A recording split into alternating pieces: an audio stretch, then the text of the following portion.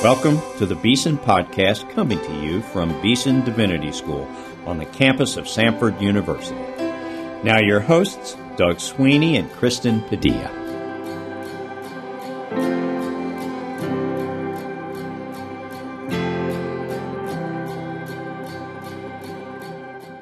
Welcome to today's special Christmas episode of the Beeson Podcast.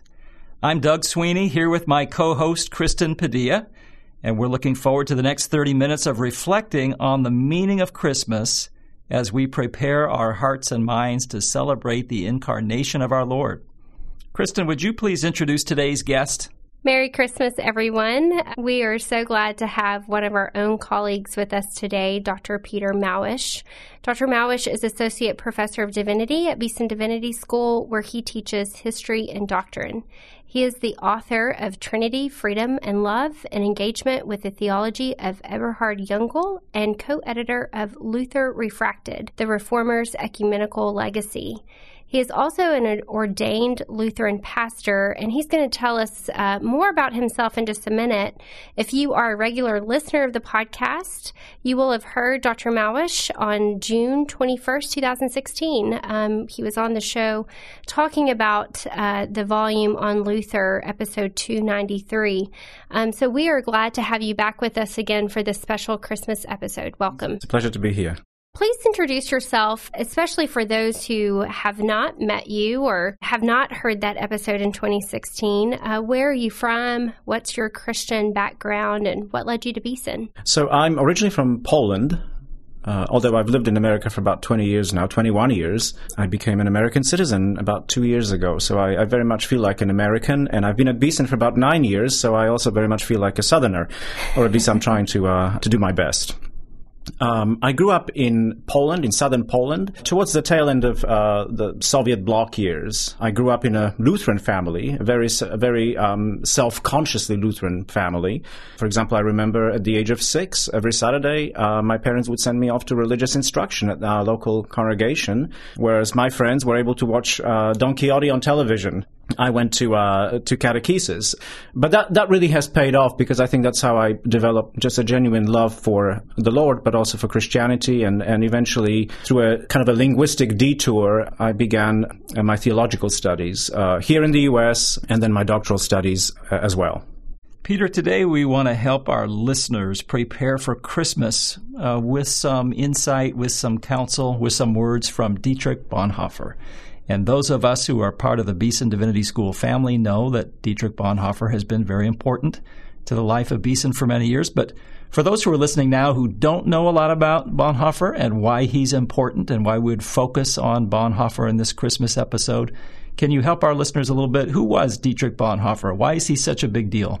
Sure. Dietrich Bonhoeffer was a German theologian in the first half of the 20th century. He was born in 1906. And he died at the Flossenburg concentration camp in 1945. He's probably best known for his very early and very vocal opposition to Nazi politics. He was one of the very few theologians in Germany who, in a sense, saw the writing on the wall and who realized what Hitler's rise to power portended, and really sought to oppose that, both by public speaking, but also through kind of an alternative theological education. So Bonhoeffer was also a university professor, but he was also an underground educator, if you like, at the Confessing Church Seminary. The Confessing Church was a wing within the German Protestant Church that really did not see alignment with Nazi politics as in any way reflective of the spirit of Christianity. They actually saw it as a perversion of Christianity. So Bonhoeffer was very active in the Confessing Church and ultimately was the leader of an underground seminary in Pomerania. He was also an ecumenist. He traveled quite widely, and ultimately, as I indicated, he was also a martyr for the faith. He made a very controversial decision. I think the jury is still out on how to evaluate it, but I think he had very good theological reasons, certainly not easy reasons, to become a member of an assassination plot on Hitler's life. And ultimately, Bonhoeffer paid with his own life for that involvement only days before the Flossenburg concentration camp was liberated. Before we get to Bonhoeffer, Bonhoeffer's specific thoughts on Christmas, can you tell us briefly what sort of context shaped those reflections? Everything that Bonhoeffer says about Christmas, and he has quite a lot to say, is really shaped by a larger kind of Christological vision for theology. Bonhoeffer was a very diligent student of Luther, and from Luther he inherited this anti-speculative, if you like, thrust of his theological thinking. Luther very famously said that the proper subject of theology is the human that is condemned and the God who justifies by grace that condemned human being. So theology has a very practical, very kind of the big word here to use would be very actualist thrust for Bonhoeffer. It's not about speculation, it's about sort of God's action, if you like. He was also a student of Barth, and from Barth he also inherited a very similar kind of emphasis. Barth very famously says in an early essay that the Bible is not at all about what we think about God, but it's about God's thoughts about us. It's about God's movement towards us. So these two influences very much shape Bonhoeffer and make his Christology stand out, or make Christology a very prominent part of his theological reflection. But Bonhoeffer is not only a good student of Luther and Barth, he also takes their thought further. He radicalizes it, you might say. And what that means for him is that God is not to be sought, he would say, where we still have room for him or where we still feel like we need him. Bonhoeffer writes, "I should like to speak of God not on the boundaries, but at the center. Not in weakness, when I'm at my wit's end, but in strength. And therefore not in death and guilt, but I would like to speak of God in human life and goodness." And then he adds, God is the beyond in the midst of our life. That's where we should see God. And that kind of radicalization of the cross and the importance of the cross, has a very strong ethical dimension for him. Because to live as a Christian, for Bonhoeffer, means to follow after Christ in such a way that we enter the world very radically. Bonhoeffer says, "We have learned to believe in a church which follows its Lord beneath the cross. And under the cross, Jesus Christ returns us to the earth and its work and toil, but in so doing, he binds us anew to the earth and to the people who live, act, fight, and suffer upon it." Bonhoeffer's thought, in fact, gets so radical on this issue that towards the end of his life, in some of his letters and papers from prison, he even talks about religionless Christianity. Christianity that is so immersed in the world, that follows Christ, or follows after Christ, into the depth of the world, where the purpose of being a Christian is not to make something of yourself, but rather to serve in a very radical kind of way. He becomes a critic of what he calls escapism disguised as piety. To renounce a full life and its real joys in order to avoid pain is neither Christian nor human, he says. And what that means is that a Christian can never say, for Bonhoeffer, "I am above it all," in such a way that it would simply mean, well, to hell with it. But rather a Christian is in the midst of life where joy happens, but where also pain is a real threat and a real possibility, but that pain can be committed to God himself. So that's one set of reflections that defines Bonhoeffer's Christology, this very radical following after Christ and thinking of everything through Christ and thinking through life itself by means of Christ, or with Christ, if you like. Bonhoeffer's thoughts on Christmas also have a kind of more practical location, if you like. They flow not just from his Christological reflection, but they flow from his real setting, real pastoral setting and embeddedness. Bonhoeffer did not serve in the army. He was exempt from military service because he worked for the military intelligence. But a number of his students and fellow pastors went to the front, and therefore Bonhoeffer sort of saw it as his real duty and a calling to write these circular letters to the pastors, especially those serving on the front, and those who were in many ways sort of discouraged by what was happening in Germany at that time, and really the fate of the confessing church and its sort of perceived lack of impact, the way it was sort of dominated and ultimately tyrannized by the government, including the closure of that underground seminary.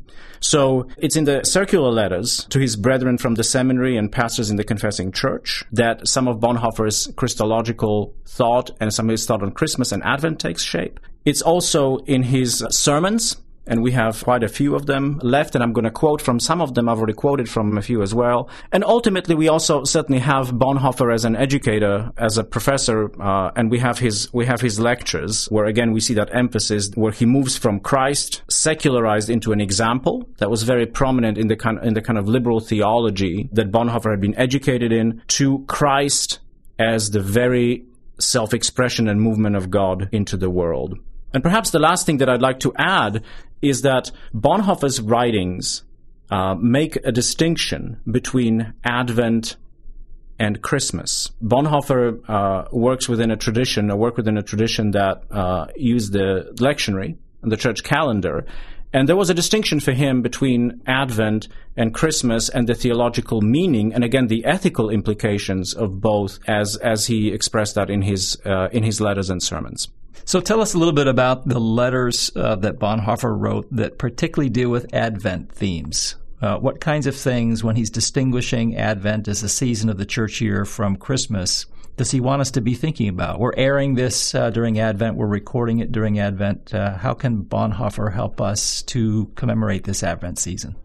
Some of his early writings are relatively conventional in their approach to Advent. Advent is a time of preparation and self-examination for Bonhoeffer. And he really wants to emphasize that. I think he's already sort of in a culture that tries to set that aside. And in that sense, he feels like it will trivialize Christmas if we move through Advent a little too fast. He writes, for example, we have become so accustomed to the idea of divine love and of God's coming at Christmas that we no longer feel the shiver of fear that God's coming should arouse in us. We're indifferent to the message, taking only the pleasant and agreeable out of it, and forgetting the serious aspect, that the God of the world draws near to the people of our little earth and lays claim to us. The coming of God is truly not only glad tidings, but first of all frightening news for everyone who has a conscience. Only when we have felt the terror of the matter can we recognize the incomparable kindness.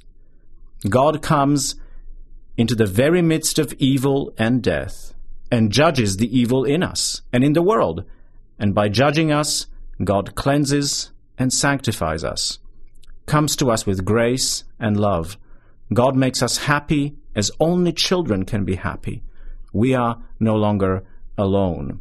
That's a pretty long quote, but I think it encapsulates precisely what Bonhoeffer is after, that Advent is also a time of waiting, but it's a particular time of waiting. It's a time of waiting where we take a really good look at ourselves, because that's how we sort of make sense of why God comes in our midst. And in a kind of an echo of one of Luther's theses, actually the first of the 95, where Luther says that the whole life of Christians should be one of repentance, Bonhoeffer says the whole life of a Christian should be one of Advent. It's a time of waiting. But then he asks himself in some of these early letters, well, what does it mean to be a waiting, not just a waiting person, but a waiting people who take their future from God? It's in the waiting for a future that is assured, that we also find our assurance of rescue from captivity, from slavery, where we know that all the evil and sickness and death has already found its end, where we know that our lives no longer need to be determined by unforgiven sins,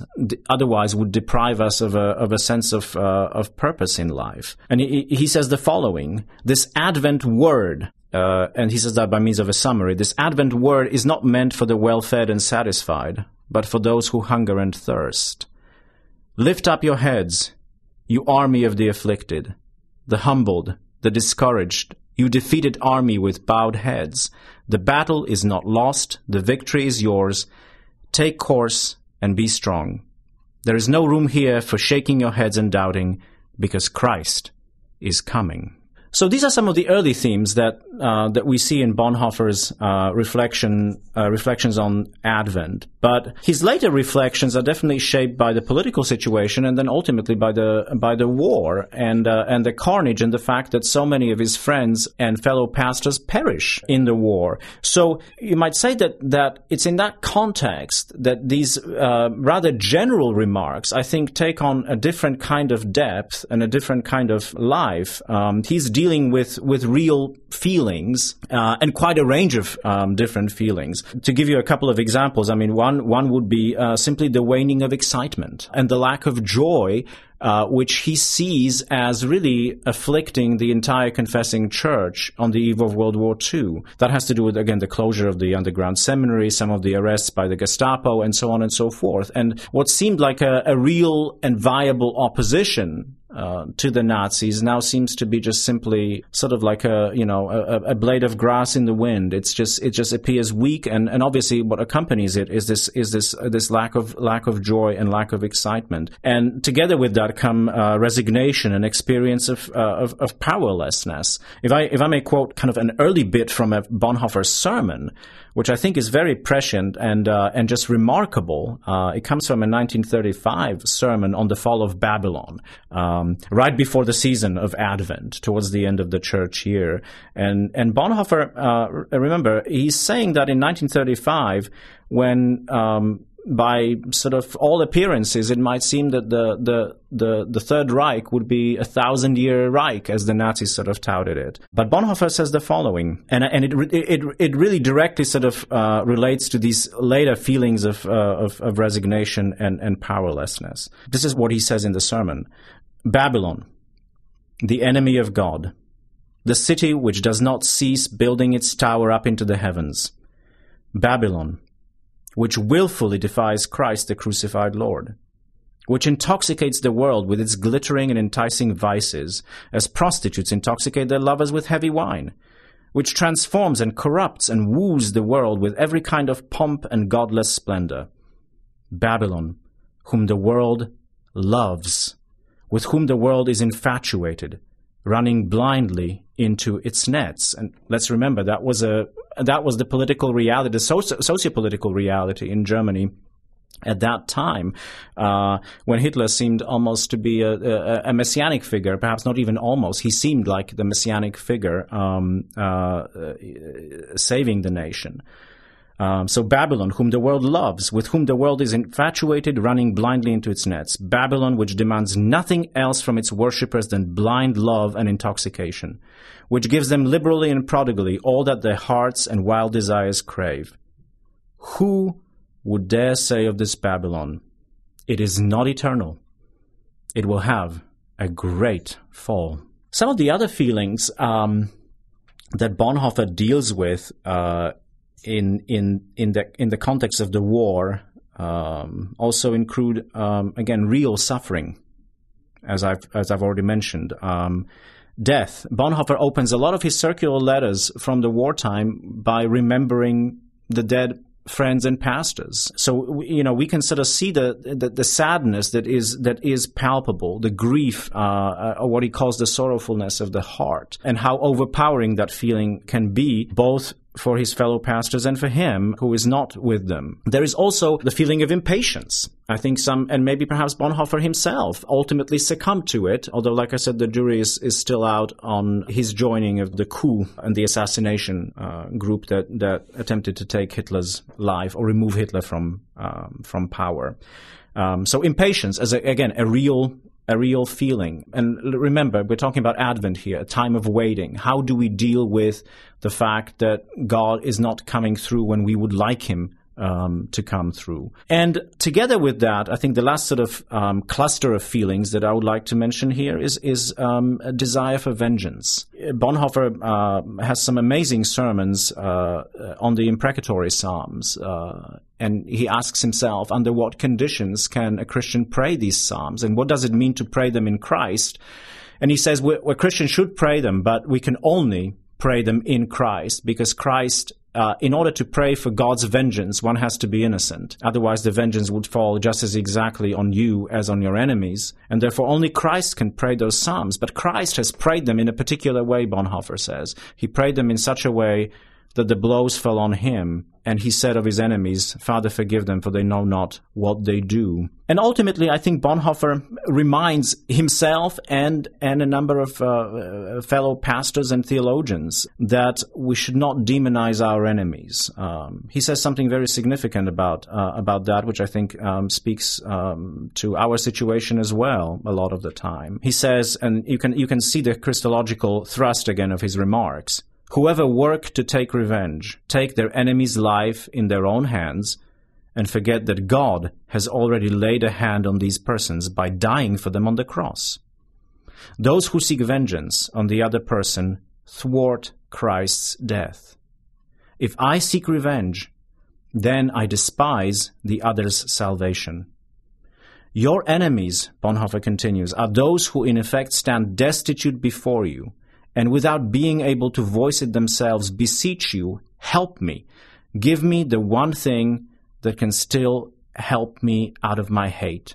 Give me love, God's love, the love of the crucified Savior. Pretty powerful. So these are the sort of moods, feelings, postures that Bonhoeffer now writes his later Advent letters towards, that he seeks to address in his later Advent letters. So this kind of conventional understanding of the Advent as a time of waiting and of life as a continued Advent now becomes something more tangible, something more real. It seeks to address simply real situations. And so Bonhoeffer has the following to say in some of his later remarks. He says, war is nothing unusual, perhaps a very shocking remark, because war only clarifies, Bonhoeffer says, our existence in the world. It makes visible in a kind of highly condensed way what our life as sinners and what our life in a sinful world, or the world we as sinners make, is all about. War only makes visible the sorrows and the troubles of human bodies and souls,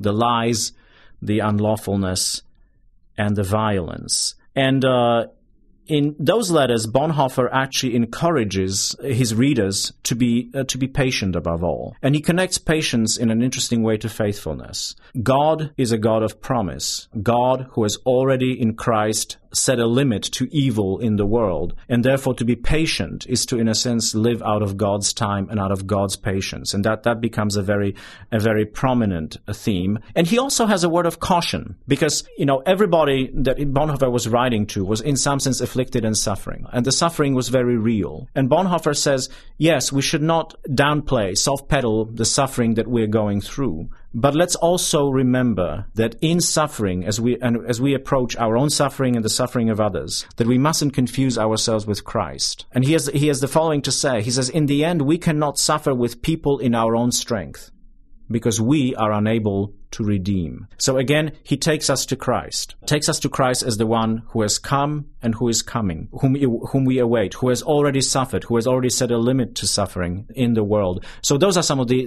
later Advent-related emphases of Bonhoeffer's letters. Let's move quickly to Christmas.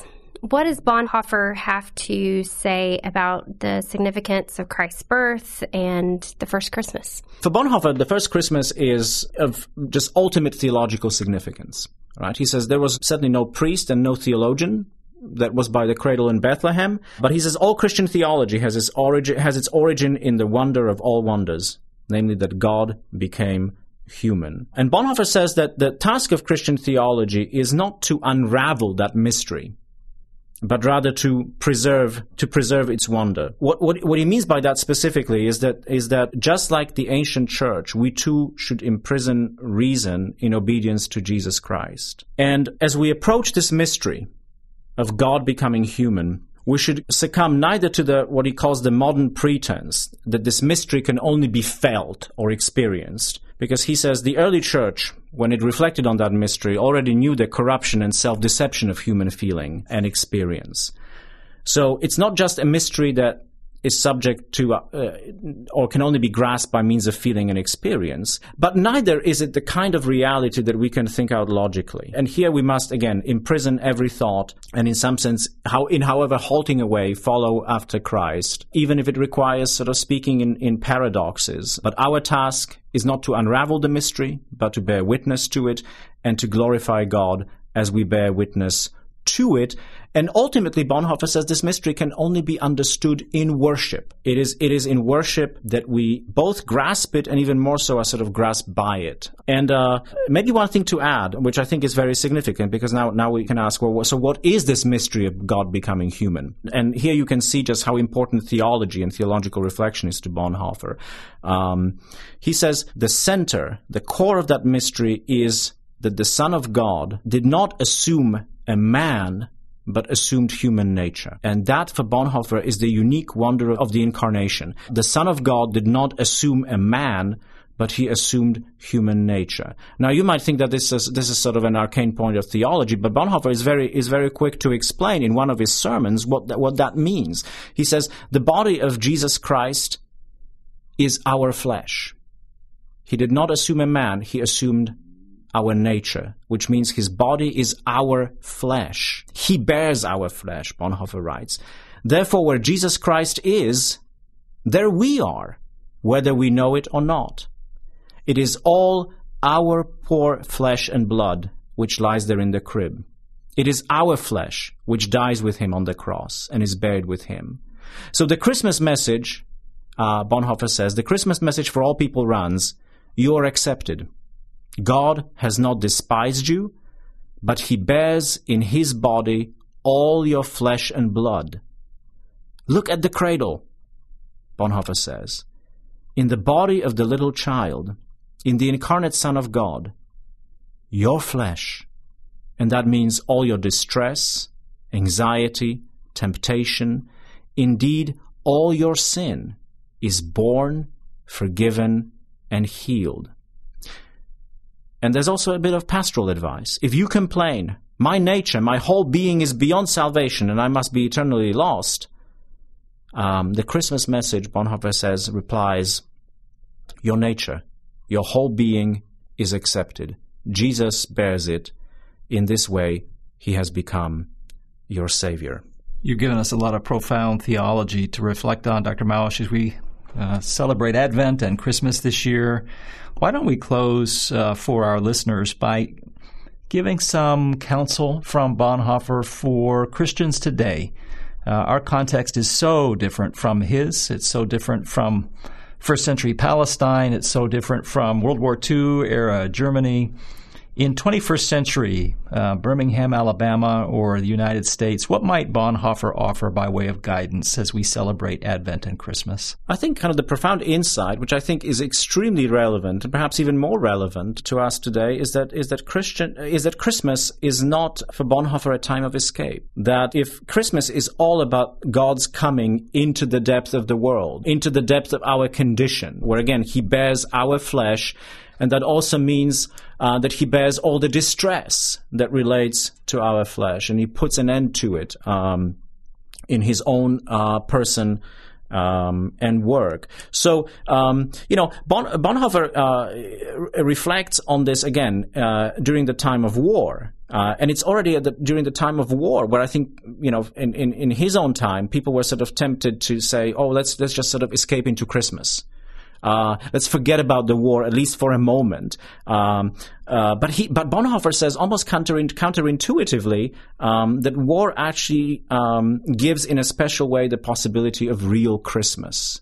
For us, perhaps it's not war. We have all kinds of other temptations to escape. We escape into Christmas shopping, Christmas cleaning, and so on and so forth.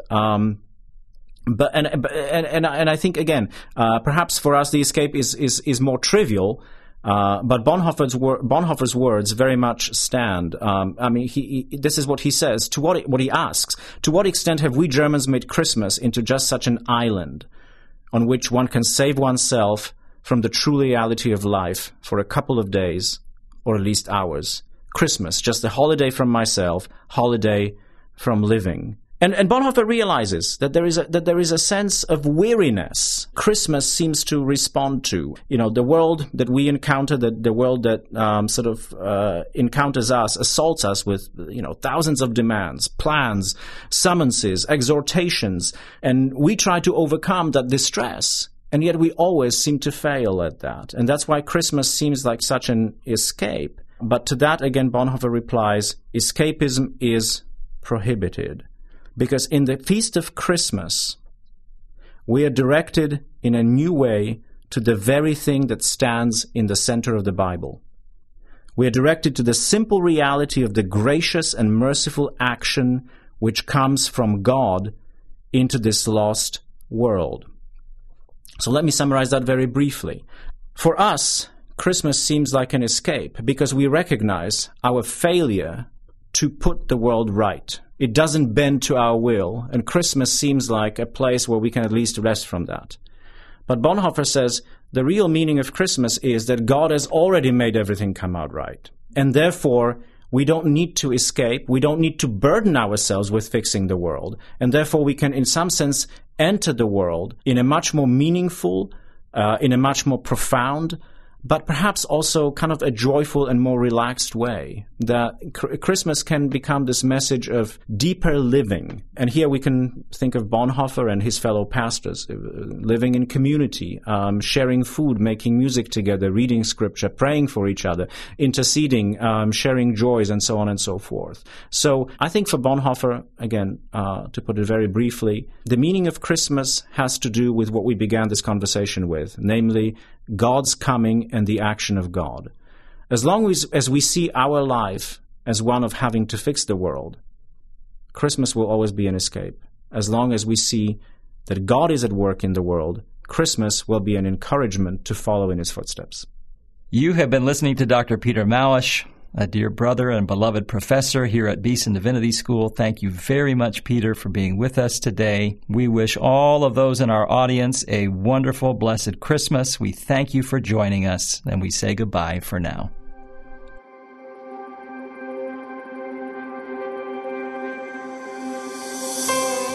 You've been listening to the Beeson Podcast. Our theme music is written and performed by Advent Birmingham of the Cathedral Church of the Advent in Birmingham, Alabama. Our engineer is Rob Willis. Our announcer is Mike Pasquarello. Our co-hosts are Doug Sweeney and myself, Kristen Padilla.